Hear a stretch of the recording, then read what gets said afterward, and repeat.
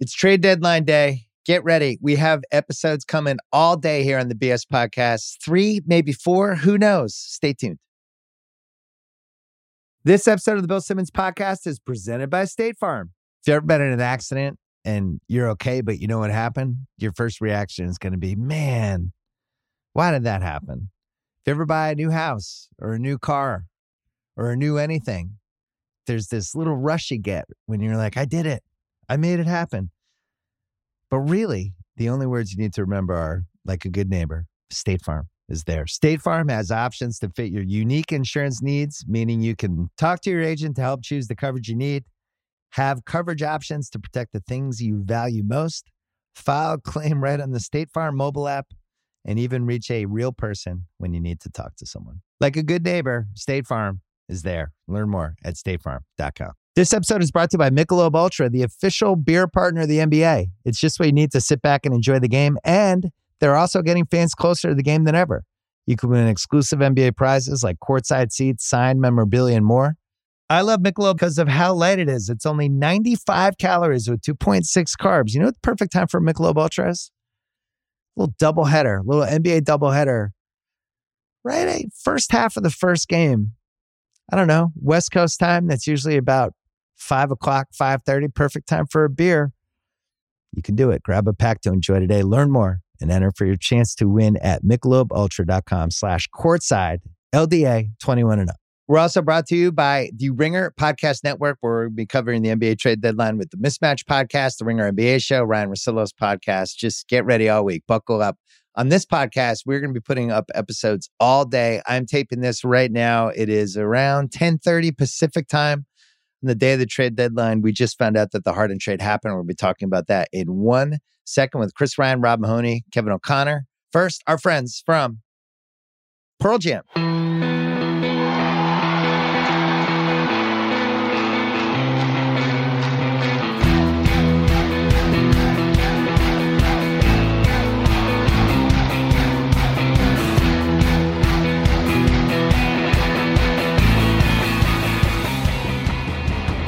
10:30 Pacific time, a.m. The James Harden hostage crisis is over. Thank God he was able to get what he wanted. I felt so bad for him, toiling away in Brooklyn there for 11, 12 months, just so unhappy. He is getting traded to Philly. The trade is, Chris Ryan, tell us the trade. The trade is James Harden goes to Philadelphia, Ben Simmons, Andre Drummond, Seth Curry, and 2 first-round picks go to Brooklyn, New York. We are here with Kevin O'Connor and Rob Mahoney for part 1 of the trade deadline Palooza pod. KOC, I told you the Seth Curry thing on Sunday night on this podcast. People, they were like, well, Simmons, but that was the trade really since Friday. What took so long for them to just agree on the trade? What do you think Brooklyn was holding out for? More haggling, more negotiating. Maybe it was the multiple first-round draft picks in there. And Philly didn't want to give Seth Curry. They didn't want to. They would rather have given a Korkmaz in the steal of Danny Green. And this is the compromise. But ultimately, though, here, this is a win for the Sixers, though. The patience paid off. If people were saying back in October they could have taken Harrison Barnes. They got James Harden because they waited for this moment. This is what they were waiting for, and it happened. Like, this is a huge win for the Sixers, even despite giving up Seth Curry. You got James Harden. Mahoney, what kind of James Harden are they getting? A kind. I think a decent one. I think between what we've seen from James before he started sitting out this recent stretch of games, we saw a version that was a little more close to his all-NBA self, a little bit closer to his superstar self, a guy who could, on this team, in this context, be an anchor for a team that could go to the East Finals and beyond. And I think the key to understanding that, the key to understanding his fit with Embiid and all these pieces, like, he's just a phenomenally talented creator that's going to change so much of what the Sixers do and what they have to do and what Embiid has to carry. He recontextualizes their whole team, even if he's not the exact player we saw 3-4 years ago in the MVP race. The exact size player. Chris Ryan, it's time. Diehard Philadelphia 76ers. On so many Ringer podcasts, we really treat ourselves to a Chris Ryan appearance here on the BS podcast. You're all over the place. You're like one of those A-list rappers that just hops on other people's tracks all the time. That's right. I'm always afraid to book you. You can't afford me. My feature fee is way too high for you. So Ben Simmons quits on your team during the Atlanta series. I recall that, Bill. Thank you. I don't know if you remember that part. And Doc Rivers hurts his feelings. Clutch gets involved, and he just decides, I'm not playing anymore. I'm going to take my ball and go home. Mm-hmm. At any point, did you think James Harden was going to come out of this? No, absolutely not. We were talking about like DeJounte Murray and Jakob Poeltl and like some pick swaps. We were talking about CJ McCollum and Robert Covington. We were talking about 80 cents on the dollar. But Dealer Daryl, and let me tell you this, Bill, I defy you to go back through my last 10 years of written work or podcasting. I've always loved James Harden. I've always loved his game. I think his commitment to his teams is unquestioned. I think his MRIs are always they look like rainbows popping out of a meadow. I'm sure that his left hand is fine. His right hamstring is fine, whatever. This is why you move mountains to get Daryl Morey, because Daryl Morey can move mountains. Because this is the kind of trade that he can make. I probably at various points had talked myself into Domantas Sabonis or talked myself into CJ McCollum or talked myself into DeJounte Murray. But James Harden is an objective upgrade over Ben Simmons. He got a better player for the player he traded. Well, so KOC, you assume Ben Simmons is never coming back, right? If you're Philly, you're making this trade. So really the upgrade is Seth Curry to James Harden would be the upgrade, unless there's a scenario that the trade deadline passes and then Simmons never, he basically is like, all right, fine, I'll play. I'm costing myself too much money. And then you have the Simmons-Curry situation. You have Simmons being interjected into this weird season, the Embiid stuff, the Doc Rivers stuff. So on paper, Harden is much better than Seth Curry. With that said, I really like the way Seth Curry and Joel Embiid played together. And I thought Seth Curry was really valuable for them. And he was able to move. And we've seen Embiid. We talked about this a little Sunday night, the little dribble handoffs that Embiid can do, all this stuff. I don't see Harden with a lot of movement. So I guess we've never seen Harden with a center. He's been saving it. He's been saving it up. That's the case. But James Harden with a center, I assume we see point guard James. Mahoney, I'm going to come to you after this, but what version of James do we see with Joel Embiid?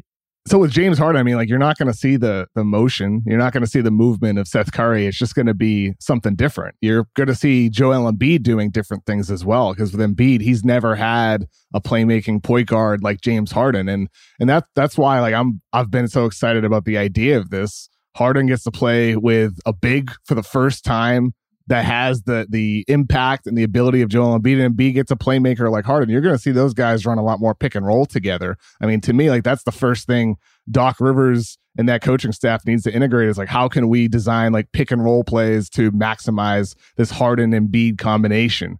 So you're going to see less handoff actions, maybe more pick and roll. I think that's the way you'll see it distributed. But Mahoney, is that good to screw with how incredible Embiid's been this year? If the season that is today is the MVP, and now you're bringing somebody who Embiid has to adjust to. I think he has to adjust to him, but there's nothing wrong with diversifying a little bit of what Embiid does, just because there's so many possessions where he has to catch it 18, 20 feet from the basket and just make something happen. Those are now James Harden possessions, or they're pick and roll possessions involving them both. And we've had so much time to stew on what these two guys could look like together. I keep coming further and further toward the idea of Joel Embiid as just 7-foot Chris Paul, basically, as a James Harden partner. The idea that these guys, they intersect, they're a big and a guard, they're going to run pick and roll, but the Sixers are going to be defined by how dominant those guys can be individually in their spaces. Harden on the perimeter, Embiid on the block. They're going to have tons of isolation opportunities still and post-up opportunities still. And if they can be as good as CP and Harden were together, the Sixers are going to be a dominant team. At least on that side of the ball. Chris, are you excited that one of the preeminent playoff losers of our lifetime, James Harden, is being paired up with the guy who has lost more Game 7s and blown 3-1 leads than any coach in NBA history, Doc Rivers? Do you think that it cancels each other out? Is it two wrongs make a right? You're such a prick. I thought you were going to ask me a real question. Of course I'm worried about that. Yeah, I'm worried about it. Yeah. What I'm could really go worried wrong? about it. I mean, Doc Rivers he gets along with his players and nothing bad ever happens. James Harden is always so reliable in the playoff rounds.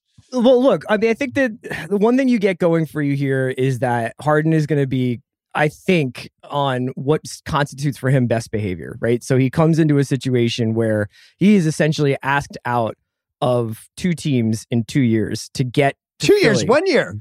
In 1 year, 2 seasons.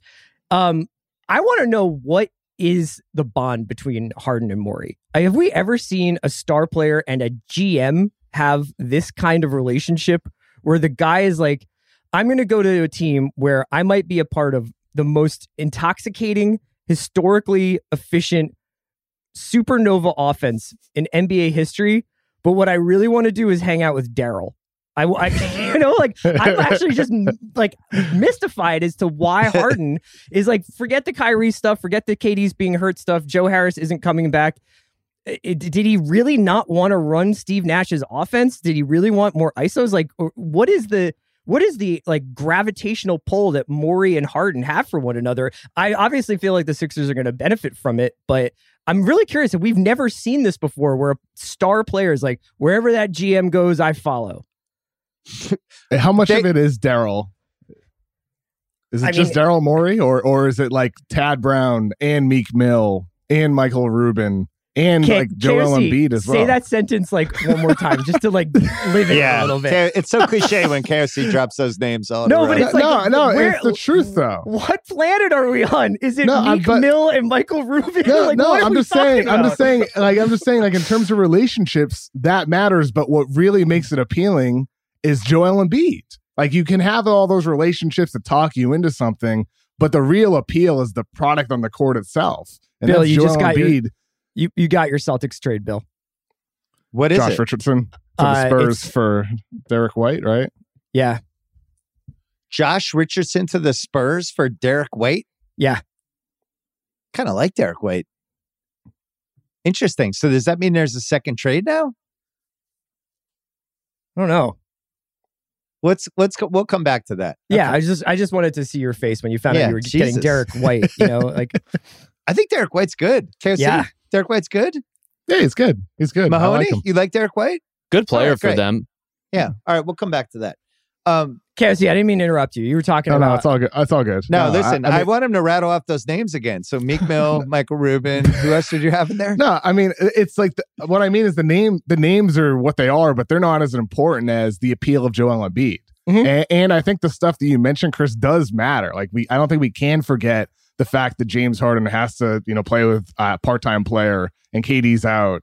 I think all of these factors have to be in consideration. Like, it makes sense. Forget about all the relationships and all that for basketball reasons. To me, like Rob said, the interior force of Joel Embiid and the perimeter that James Harden provides, those guys together, like on paper, if they buy in completely, that could be a perfect match. Again, Harden has to see that, and maybe the relationships help talk him into that. But like what they're talking about, like there's something actually real there. Is my underlying point here? No, it's and real. I agree with you. It's just it's not like he's leaving the Pacers. You know what I mean? Yes. Like I'm just surprised that he would be in a situation like Brooklyn, and that Brooklyn in those brief moments we saw of the Brooklyn trio together. It was like, well, this will be unsolvable. Like, this is like, you can't guard this team. There will always be an open shooter, and the shooters that they have will make those shots. And obviously, I think that they were so top heavy, and they bet on a bunch of veterans that didn't pan out, or Blake Griffin collapsed, and Millsap, and like all the guys that they were like, we can get some juice here and there from these guys, a couple of minutes here and there. It didn't work out this season, and the Kyrie situation wound up metastasizing. But I'm kind of surprised. I mean, like, I'm flattered. It's awesome that he's like Philly is the spot to be. Yeah. Like, I'm flattered that somebody would be like, I'm going to Philadelphia. Like, I want to get traded away from Kevin Durant to go to play in Philadelphia. Mahoney, any case that there's some buyer's remorse here for Harden with how this played out, where he had a choice between Philly and the Nets, right? For basically that first month of the NBA season, it became this two-team race to try to get him. And he picks Durant. And from everything I heard, it was Durant pushing. It was Durant and Harden together, them trying to convince Joe Tsai the week of to finally make the move, to throw in a little more. Finally, the Nets throw in more to make the trade. He ends up going there. And I wonder at what point Harden reached where he goes, what did I do?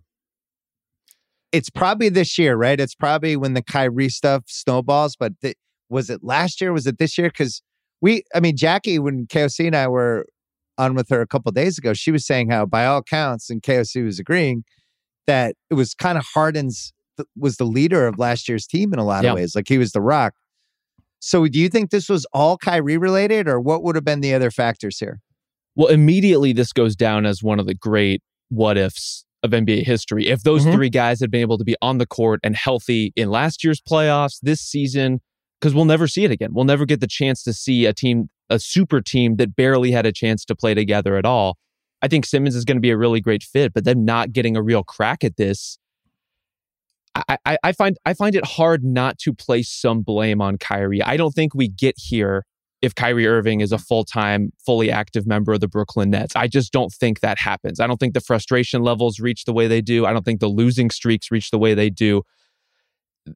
Maybe it's unfair to place the blame solely on him because there's obviously more complicated factors in play here, but it's tough to read this situation, whether you're looking at Harden's buyer's remorse or the Nets' buyer's remorse or however you want to panel it. Kyrie has to be a central figure and a central figure to receive some blame in exactly the way things have gone down. That said, maybe the Nets win the championship with Ben Simmons. I don't know. He's kind of exactly what they need in very different ways. Yeah, and I want to talk about that in a second because the Ben Simmons piece of this is so much fun, the Brooklyn thing. I mean, we just haven't seen Ben Simmons play basketball. Chris, do you think this was the equivalent of KD is, 2 years out of college, living in like Austin, and he's in a 3-bedroom apartment, and he's living with Kyrie, and Harden's thinking of moving to Boston, and he's like, "You should move in. We have another bedroom." Kyrie's only there 3 nights a week. Yeah, it's like, no, Kyrie's cool, man. Yeah, he's not there. He's never there at all. You love it. No, you should get this bedroom. It's a great place. No, you'll like Kyrie. I swear to God, he's the best. And then Harden gets there, and it's a disaster from the get-go, and he's trying to figure out how to sublet his room on Craigslist within like 5 minutes. It does feel like it has that feel where Durant is like the only person in the last 5 years who has truly bought into Kyrie. Who are the other people? It's really just him. Yeah, I mean, I think that their kind of idea that they were going to go to Brooklyn, that Nash was going to show up, and that they would essentially be the figureheads for the franchise was a pretty like enticing idea because not a lot of players get to have that kind of like ability to shape something with the exception of like LeBron. But to me, it's like Durant's voice is the one that I think is the quietest here. And everybody made note that he liked an Instagram post that Woj had done where it was basically like, Harden wants out. He just doesn't want to do a public trade request. And then that Kevin liked that photo. I'm so kind of over reading the tea leaves of this. I think it would be really interesting to candidly hear from him about how he feels about it. Because it could be something as simple. He has a podcast. He did an episode last week. We could have heard from him. But it's I want to hear about it could be something as simple as what you're talking about, Bill, which is that guys who are friends who see each other 6 times a year maybe also don't want to spend every waking moment with one another. You know what I mean? And that what they thought was going to work out, even if it had a lot of potential, that Harden wants his own team or wants to be kind of in a zone where he's playing for somebody in Daryl who totally knows what he's buying. That's the one thing I have confidence in is that Daryl Morey has been down this road with James Harden for long enough that if there's anybody who knows how to handle James, quote unquote, it's definitely going to be Morey, right? Yeah. Well, that makes it sound kind of sweet. Like two people who accept each other for all their flaws, making eyes at each other across the room after all these years. Yeah. It's like Leo and Kate Winslet. They just had a magical time on Titanic and they just love working together. KOC Mahoney brought up the what if factor of this, which, it definitely is hanging over all of this, like what we saw from the Nets in that first round and how we watched that. And we're like, oh my God, this has a chance to be the greatest offensive team we've ever seen. It's interesting to me that Harden's been involved now in 2 of the biggest what ifs of the last 50 years of the league, right? Because the Harden trade was the first one, which we certainly got enough mileage out of at Grantland and all over the place. Different, maybe a third one with the Rockets, Warriors, Chris Paul and the Chris Paul injury. Yeah. And that's in that what if so-and-so didn't get injured camp. Different bracket. Yeah, but still a valuable one, right? And we've had a lot of those too. This one is more like, what would that team have been like? And in the OKC case, we only saw it that 1 year, but it was a really young version of Harden. And I remember at the time writing that I thought Harden had a chance to be like Manu Ginobili 2.0. He's clearly like transcended that in all these different ways. But we did get to see these guys together, and the Boston series ends up becoming like a 30 for 30. It's like those. I remember watching the Celtic fan being like, "This sucks. Like we're done for the decade." These guys, and now it's over. But hey, do you think if Harden doesn't hurt his hamstring in the playoffs last year, that this trade even happens, or do you think it was just all of these little events that now lead to this crazy event? I mean, it's both of those things, really. I mean, maybe they win it all last year if these injuries don't happen.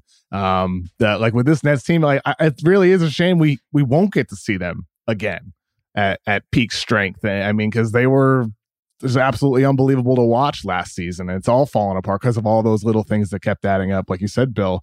But with this Nets team, though, I mean, ultimately, like in some ways, it's kind of a like they maintain throughout. Everybody you talk to around the Nets, they maintain that they believe that with KD, Harden, and Kyrie, that they were the best team in basketball with those guys healthy. They truly believe that. I think even after doing the deal, the question now is like with getting Simmons and Curry, does this actually make them better though? Does it actually make them better because of what Ben Simmons could provide there? Because of Seth Curry he can add more of that movement and shooting like we talked about that Philly's losing. Now Brooklyn gets that movement and that shooting, and they can play with that around Ben Simmons, who can do everything Blake Griffin does with dribble handoff actions, short roll, switching on defense. Like I feel like the Nets come out of this, we're not going to get to see that version of them again, but they come out better on paper, at least with what they could be. It seems like potentially a more reliable team, except for the part that one of the guys involved is somebody who decided not to play basketball for the last 10 months. Yeah. On paper. On paper. Yes. Right. This episode of the Bill Simmons Podcast is presented by State Farm. If you've ever been in an accident and you're okay, but you know what happened, your first reaction is going to be, man, why did that happen? If you ever buy a new house or a new car or a new anything, there's this little rush you get when you're like, I did it. I made it happen. But really, the only words you need to remember are, like a good neighbor, State Farm is there. State Farm has options to fit your unique insurance needs, meaning you can talk to your agent to help choose the coverage you need, have coverage options to protect the things you value most, file a claim right on the State Farm mobile app, and even reach a real person when you need to talk to someone. Like a good neighbor, State Farm is there. Learn more at statefarm.com. This episode is brought to you by Michelob Ultra, the official beer partner of the NBA. It's just what you need to sit back and enjoy the game, and they're also getting fans closer to the game than ever. You can win exclusive NBA prizes like courtside seats, signed memorabilia, and more. I love Michelob because of how light it is. It's only 95 calories with 2.6 carbs. You know what the perfect time for Michelob Ultra is? A little doubleheader, little NBA doubleheader. Right? First half of the first game. I don't know, West Coast time. That's usually about 5 o'clock, 5:30. Perfect time for a beer. You can do it. Grab a pack to enjoy today. Learn more and enter for your chance to win at MichelobUltra.com/courtside. LDA 21 and up. I actually do think Brooklyn might be more fun to watch. So, Mahoney, let's talk this through. Yeah. You have Simmons in the 25-year-old version of how good Blake Griffin looked for a month and a half last year in that spot. Like the undersized 5, pushing the ball in transition. You might be able to run some low post stuff where he passes out of the low post and whatever else, rebounding, and he's going to be able to guard the other team's best defender. Curry, who I think has turned into a kind of a gem of an offensive player. I really nice enjoy player. watching him. Like he can create shots, he can play off other people. He just seems like he'd be fun to play with. That's been the case for a couple of years. So you have those two. You have Durant. You have Kyrie. Doesn't look like we have Joe Harris. Who's my 5th for crunch time, and what does that lineup look like? It's Patty, right? Yeah, maybe small with Patty. That's really smart. I mean, Kyrie, here's the Curry, thing: is and like, Patty Mills. I really love Seth Curry, but I do have memories of Seth Curry being like a pretty big defensive liability in the playoffs. You know, like it's really sweet. Like he's a nice dude and he's an awesome offensive player. And I know that Embiid loves the guy who can curl around him and run all these figure eights and like work off the ball and then nail it open three. But Seth Curry in May is not the same thing as Seth Curry in February. You know, but what it allows you is you have with Curry and with Kyrie, at every point of the game, you have somebody who can be a little bit of a creator as a guard, right? So I don't know how Curry and Kyrie and then you can let together. Simmons can guard Trae Young, or Simmons can guard Middleton or Holiday or whatever. Like Simmons can take the toughest perimeter defensive assignment that you've got. So Rob, who's the crunch time guy? Who's that fifth guy? Is it somebody that's not on the team yet? Is it Aldridge? Could it be Aldridge, Durant, Kyrie, Mills, Simmons? And then Curry's not in crunch time. So basically Curry's your Kyrie protection, I guess. I still feel like you want another big out there. And some of that is Simmons. Simmons is a great theoretical five. Yeah. When he's been actually asked to play five or guard fives or rebound like a five, it doesn't always go so well. It doesn't always work exactly the way you would want it to the point where I think I would want a little bit more size alongside him, a little bit more support there. Wherever that ends up coming from, whether it's Aldridge or Claxton or maybe someone to be named later. But the combination of what he gives you defensively, guarding perimeter guys, being able to switch, and then offensively, I don't know that you can find a better fit in terms of like a full court menace and a half court shot maker than Simmons with Kyrie or Simmons with Durant. Like those guys just, their games synergize so smoothly in a way that all the questions about, Harden having the ball, how are we going to balance this stuff or that? It just goes away. Like it becomes super clean when everyone is out there in a way that I think could be really, really challenging for other teams to keep up with. That's why I think with the end game, like finishing lineups here, it depends. I mean, sometimes in certain lineups, it might be a small ball team with Kevin Durant and Ben Simmons at the 4 and the 5, but other times it might be Aldridge, it might be Claxton, it might be Curry. Like it's going to vary on a night-to-night basis, which kind of speaks to, there's these reports about Harden likes to have a fixed in-game lineup. The Nets want to be flexible and have different teams out there. Steve Nash is going to have a lot of fun with the lineup combinations. It could even be like Kessler Edwards, who's been a pretty good 3-and-D guy for them. Like it could vary on a night-to-night basis with what they throw out there to end the game. I think Steve Nash is the big winner of this trade, right? Because he was in this untenable situation with, you just don't want unhappy, overweight James Harden at any point if you're a coach. And then you have Kyrie, who's top 5 guys you wouldn't want probably the last 5 years. And then Durant coming off a seems like a pretty significant injury, considering he said that he's going to be out another 3 to 4 weeks on top of all the time he's missed already. Now, at least Nash can coach a little bit more. Chris, the thought of KD and Simmons as these two kind of, I don't want to say unicorny, but close with all the stuff they can bring to a lineup. I guess KD is a unicorn. Simmons, I don't know. But like these two guys that you have out there, I actually like the thought of them together. I've been thinking about that a lot, assuming Simmons' head is right, and who knows? I mean, it's intoxicating. I wasn't necessarily like, I was never somebody who was like sweeping Ben out the door. I also had like kind of a feeling like, well, if this doesn't happen, maybe he comes back to the team, water under the bridge, got to rebuild his value. Let's make a second half of the season push with Simmons in the lineup. Maybe he gets a little bit of redemption in the playoffs. And then maybe if it comes to that, you move on in the offseason when everything is sort of settled and Beal and Lillard are out there and you can kind of make a decision about what the best move is. But I'll tell you something, like the first time this dude like swishes an above the break 3-pointer on the Nets, there's going to be a lot of water main breaks in Philadelphia. Like I do wonder how much of what's going on with Ben outside of the mental stuff that he's that people have talked about him going through is just a circumstantial environmental thing where it's like, he's been playing with Joel his entire career. They've had a lot of turnover on that team. There was the sort of Feds version of the team. There was the Jimmy Butler version of the team. There's been this iteration that's like Joel, Tobias, and Ben as the big three there. I love what you're doing here. This is great. Keep going. What am I talking myself into? Ben Simmons just needed a change of scenery? This is the Ben Simmons enabler playbook that Clutch sent Chris like a week ago. Bill, I forgot to mention who will be negotiating my next deal with you, by the way. Should Rich just text you, or do you guys want to meet for coffee? I think you'll find my demands incredibly reasonable.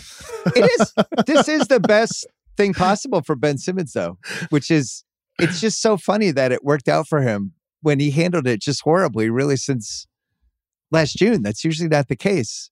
Where you have right now, Ben Simmons wins and Harden wins, who's quit on 2 teams in a year. 15 minutes after this happened, this is like a weird win-win. You know, Daryl Morey got a better player than the one he had for the trade he had. The Nets obviously got to the point where one of their 3-star players did not want to play there anymore. And instead they get back basically everything they need. Somebody under contractual control, someone who plays defense every night, someone who's unselfish. And you think maybe in this new context with Steve Nash and Kevin Durant and Kyrie Irving and whoever else, that some of the things in his game that have been Achilles heels turn into like, well, okay, this is passable now. We just need you to do this. We just need you to do that. James Harden's not going to have any problems playing the Doc Rivers offense. There's not a lot of movement in it already. You know, like there's basically the Rip Hamilton role that runs around Joel, and everybody else kind of stands around. So, I mean, I think that James will probably have like a pretty smooth, seamless transition into the Sixers system. Well, we're going to find out once and for all if Ben Simmons likes playing basketball. And I know that's a harsh thing to say, but I stand by it. Because we saw in LSU, he barely wanted to finish that season. We've seen some pretty bizarre behavior with the Sixers, and we've seen somebody who is willing to throw away a year of his career as he was entering his prime when he was still trying to get better as a basketball player and set $20 million on fire that he's not getting back. And now he's in a really good situation, right?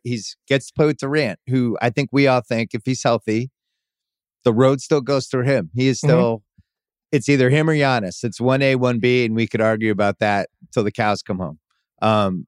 He's got Steve Nash, beloved guy by all accounts, one of the most beloved teammates of the last 20 years, and somebody who I think has kept a pretty even keel during one of the most bizarre 14-month runs a coach has had. And he's got some offensive firepower where it's not going to matter if he takes 3 shots in 7 game 7s in that series, right? Casey, what am I missing? What else is perfect about this for him? I mean, I think with Simmons here, like, what if Kyrie becomes full-time as well? I mean, we'll see if the New York City vaccine mandate. Soon, yeah. It could, I mean, surrounding states are doing that. Connecticut did it, so maybe New York at some point will they're, as well. They're lifting the indoor mask mandate, but I don't know that they're changing the vaccine mandate. Not yet for New York. Okay. Yeah. I mean, but maybe and at the some mayor point of New York April. has kind of suggested that he's not looking to change that.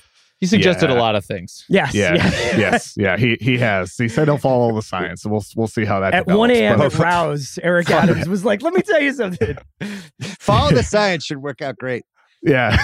Sorry, Casey. Keep going. We'll see how things develop in New York. But I mean, for Ben Simmons here, like you're right, Bill, that with Simmons, we are going to find out if he loves basketball, but I think we're also going to find out like how adaptable he really is too. Because like now he's going to be in a situation where if Kyrie's on the floor, Ben Simmons is in the half court is going to have to be that screener, the handoff guy. When Kyrie's not playing, he'll be more of like a guy, the idealized role that Clutch has wanted for him for so long, the guy who's running the offense and has Kevin Durant flanking him and Seth Curry by his side and a bunch of shooters. So, I mean, like he's going to have to be adaptable and fit into different roles more than ever before. And with Simmons, I'm excited to see that from him. I really think like for so long, I've bashed Simmons, like doesn't shoot, like the stuff at LSU you mentioned. But now he's finally in a situation where I don't feel like fit is even a concern on my mind. It's just about him actually doing it. So we're about to really find out a lot about Ben Simmons. Yeah, the thing is, I still enjoy watching him play basketball. I think what happened in the playoffs was absolutely brutal. You can tell how interesting he is by the fact that we're spending so much time talking about a guy who hasn't played basketball this season. Yeah. And the last time we saw him play basketball was like one of the weirder, more awkward moments in an NBA game that any of us are going to remember is him dumping it off to Thibault. But like he is an amazing player to watch. Like that's why we're like, oh shit. Well, what if this works? And it's like we haven't even talked about really like what this means for Embiid or whether the Sixers are contenders in the Eastern Conference. It's immediately it's like, do these dudes just now have a 6'10" passing wizard who loves to D up the opposing team's best offensive player. Mahoney, Harden's not the same guy he was 3 years ago. How much not of the same guy is he from 3 years ago?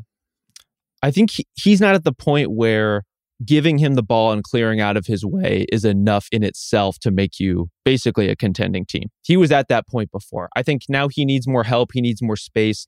And more importantly, he needs guys around him who can catch and shoot pretty quickly. And that's kind of what I would worry about for the Sixers, especially, Curry kind of has a slower release to begin with. He's gone now anyway. Do they have enough shooting in terms of guys who are going to get those hot potato last 3 seconds of the shot clock dishes from James Harden when he can't create, when he can't get where he wants to go? Is that in Tobias Harris's bag? I worry about that a little bit, but then I think about James Harden and Joel Embiid and just if I'm an opposing coach, the idea of having to match up with those guys at the same time is overwhelming to me. And it gives me nightmares just thinking about that. Rob, are you saying that Isaiah Joe's 0 points, 4 fouls in 9 minutes against the Mavericks line didn't make you see stars? I'm saying get ready for a lot more Furkan Korkmaz 3 feet behind the 3-point line threes, because they're coming. One way or another, they're coming. I have breaking news. My dad has weighed in on the Harden trade with 3 words. Anyone want to guess the 3 words? I like Nets, Derek White. Nets fleeced Philly is my dad's take. Wow. It was a fleecing. Fleece. I gotta say, I really like what they got back for a guy who didn't want to be here and who made it be there and made it clear that he was leaving. I thought, and maybe in part 2 we can talk about some of the reporting of this story. I thought the reporting was absolutely bizarre, and that yesterday turned into this Woj versus Windhorst on the same ESPN team, basically with 2 completely different pieces of info. My info was that it was the Nets wanted Simmons and Curry, and that was the framework. And unless that was the framework, they weren't doing a deal. Those were the 2 pieces they wanted, because the piece that everybody forgets about this is you have KD. You just gave KD an extension. You're trying to win a title with KD. You still have one of the best players in the league, if not the best player in the league. You still have a responsibility to make a trade that maybe doesn't make you better, but at least doesn't make you worse.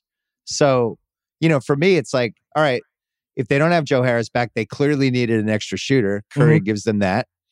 And Simmons gives them a different look that, maybe they actually needed. I don't know. I think it's weird that up until yesterday, we were pretending that both sides weren't talking about the trade. And it's like Sean Marks and this is Woj over and over again. Sean Marks and Daryl Morey have not seriously talked. The 2 teams were talking. You could say it's like intermediaries, the owners, whatever. But I don't think this was a case of like the GMs going, let's hammer this out. Daryl was talking to somebody. The Sixers were trying to figure it out. And they had this window to get Harden. KOC, I've known Daryl since 2005.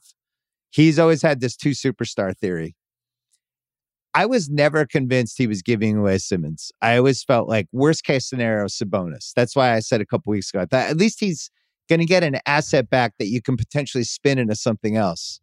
But this is the 2 superstar theory in action. He's always felt like this is a huge league, 30 teams. If I can have 2 of the top 15, 2 of the top 12, that's where I want to be. I am not making a trade that makes my odds for the finals go down. Do you feel like the odds for the finals has gone down for Philly? Because FanDuel says they're up. They are now plus 650 to win the finals. Brooklyn is plus 420.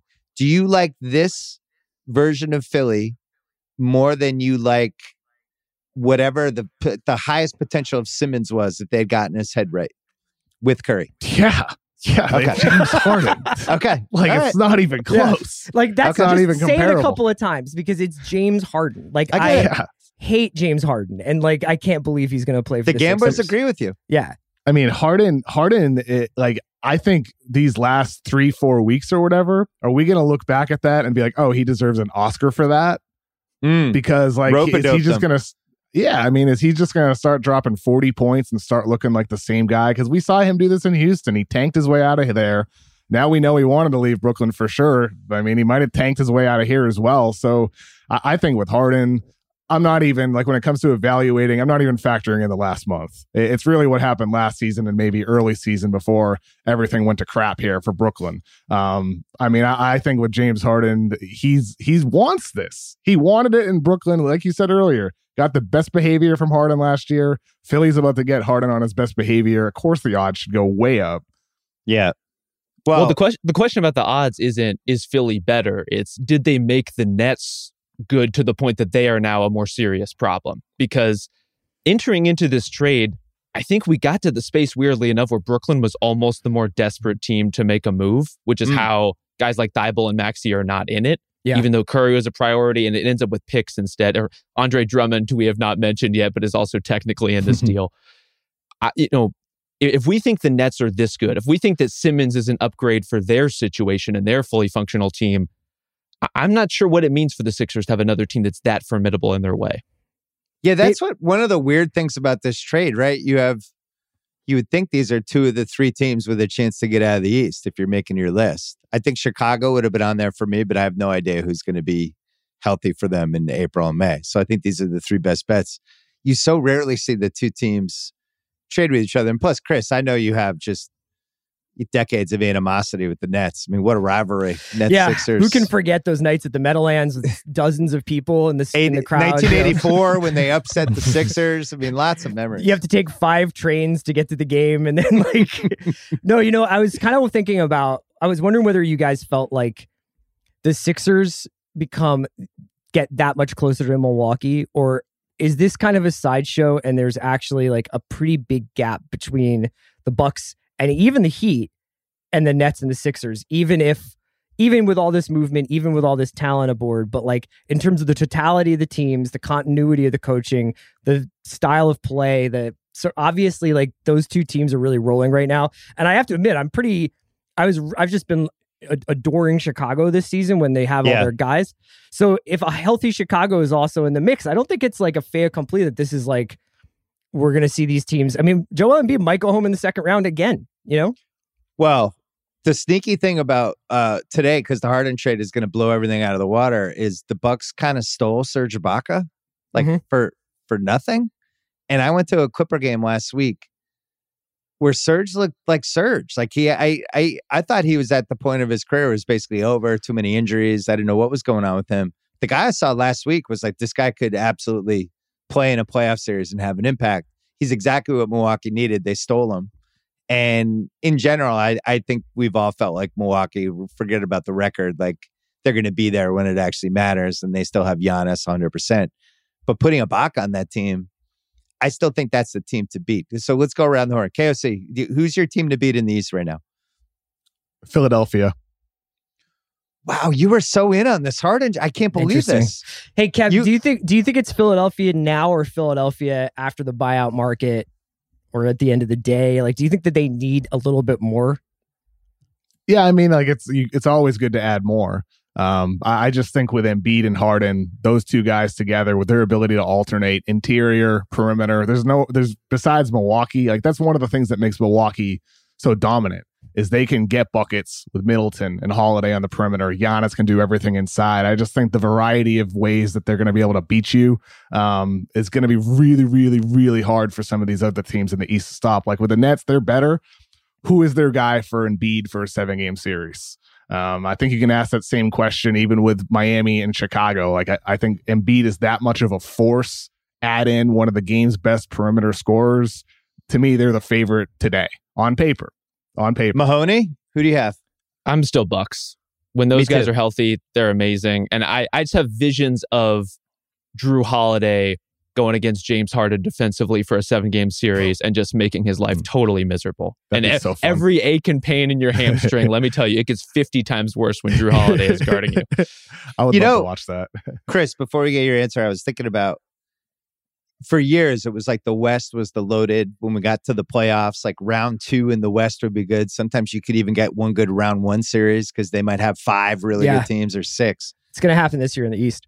Yeah, you look at the East, like the standings right now, where we didn't even talk about Miami yet. And assuming they're going to be healthy too. And we could have Miami, Milwaukee, Chicago, this beloved Cleveland team, Philly, who just keep winning. Like, Philly's 5. In Toronto, I didn't totally understand the Thad Young thing. I thought if they were going to use the Dragic thing, I thought they could do a little better than that. We'll talk about that later. And then you have the Celtics at 7 and you have Brooklyn at 8. So there's a chance there's a world in which they could play Miami, Milwaukee, and Philly. And so, like, who knows where Brooklyn's record is going to end. But you might have to actually play all 3 of those teams all 3 rounds. I think the mix and match with the East is going to be incredible. So part of me is like, I don't really care. I've had trouble getting into this regular season, the storylines, just because it feels like the playoffs are going to be substantial in a lot of ways. And then the West, there's less good teams, but same thing. But man, we're going to have one awesome first round matchup. Yeah. Like really, like we're going to be like, wow, how is this the first round? Like that year, what was it? San Antonio, Phoenix, like 2008, or we had San Antonio and the Clippers in 2015, where you're like, wow, this could have been a conference finals.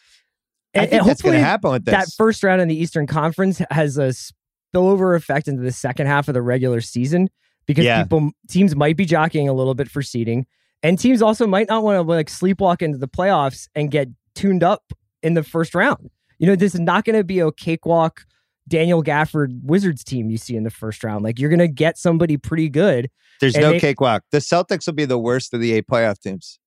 Right. Think about that. And they might not even make it if there's like a play-in thing. I wouldn't want to play Toronto in a playoff series. Are you saying that Boston is going to go into the playoffs being like, you think you're better than me? Yeah. Well, I mean, how do we explain this Siakam thing? The guy had like 27, 15, and 8 the other night or something. But all of a sudden, he looks like a top 20 guy in the league. I think, and then you throw like Charlotte and Atlanta are the 9 and 10 right now. And then it drops. I think everybody else realizes they're out. The play-in is going to be insane. The play-in is going to be absolutely sick. And if Durant doesn't come back for another week, Brooklyn's going to be in the play-in. Like, lock it down. It's happening. And because if Durant doesn't get back for 3-4 weeks, that really takes us to the last 15, 16 games of the season. I mean, so Ramona tweeted a couple of minutes ago about Simmons is going to be working with a therapist in Brooklyn, and he's really excited to get a new start. And he's already talked with Durant. But like, I don't think Simmons is playing tomorrow the way like Sabonis played for the Kings last night. I think it's going to be a little while before he comes back. So there could be some nights where they don't have Kyrie, Durant, or Simmons out there. It's going to be Seth Curry, Andre Drummond, and Patty Mills. And you have right now they're 29 and 25 in the 8th spot. They're only 3 games ahead of the Hawks. And who knows? It's right now it's 11-11 as we're taping this. The Hawks are the wild card for me because I don't know if you looked at their tax stuff, like they're going to get crushed by the tax next year. And so it's either now or in the summer if they even care about that. I don't know. But yeah, if Brooklyn fell to 10, they would have to win 2 play-in games on the road. And then they would go against the 1 seed, which could be, Miami, Milwaukee, who knows? or it could be Philly. Like Harden could just show up and Philly could be the 1 seed by the time we're done with this. Right. Chris, you're going to be insufferable. I can feel it. No, I'll be measured, Bill. Like, I think that I'll be pretty magnanimous, and I'm always interested in your constructive feedback about how things could be going better. Appreciate that. All right, we're going to wrap up part 1. Mahoney, you're leaving. We're going to bring in Waz. Mahoney's going to come back for the last part. KOC and Chris are staying for this one. When we come back, it'll be around 11:20 Pacific time, and hopefully we'll get some more trades. Chris, Kevin, Rob, great to see you guys. Thanks, Bill. Appreciate it. Thank you.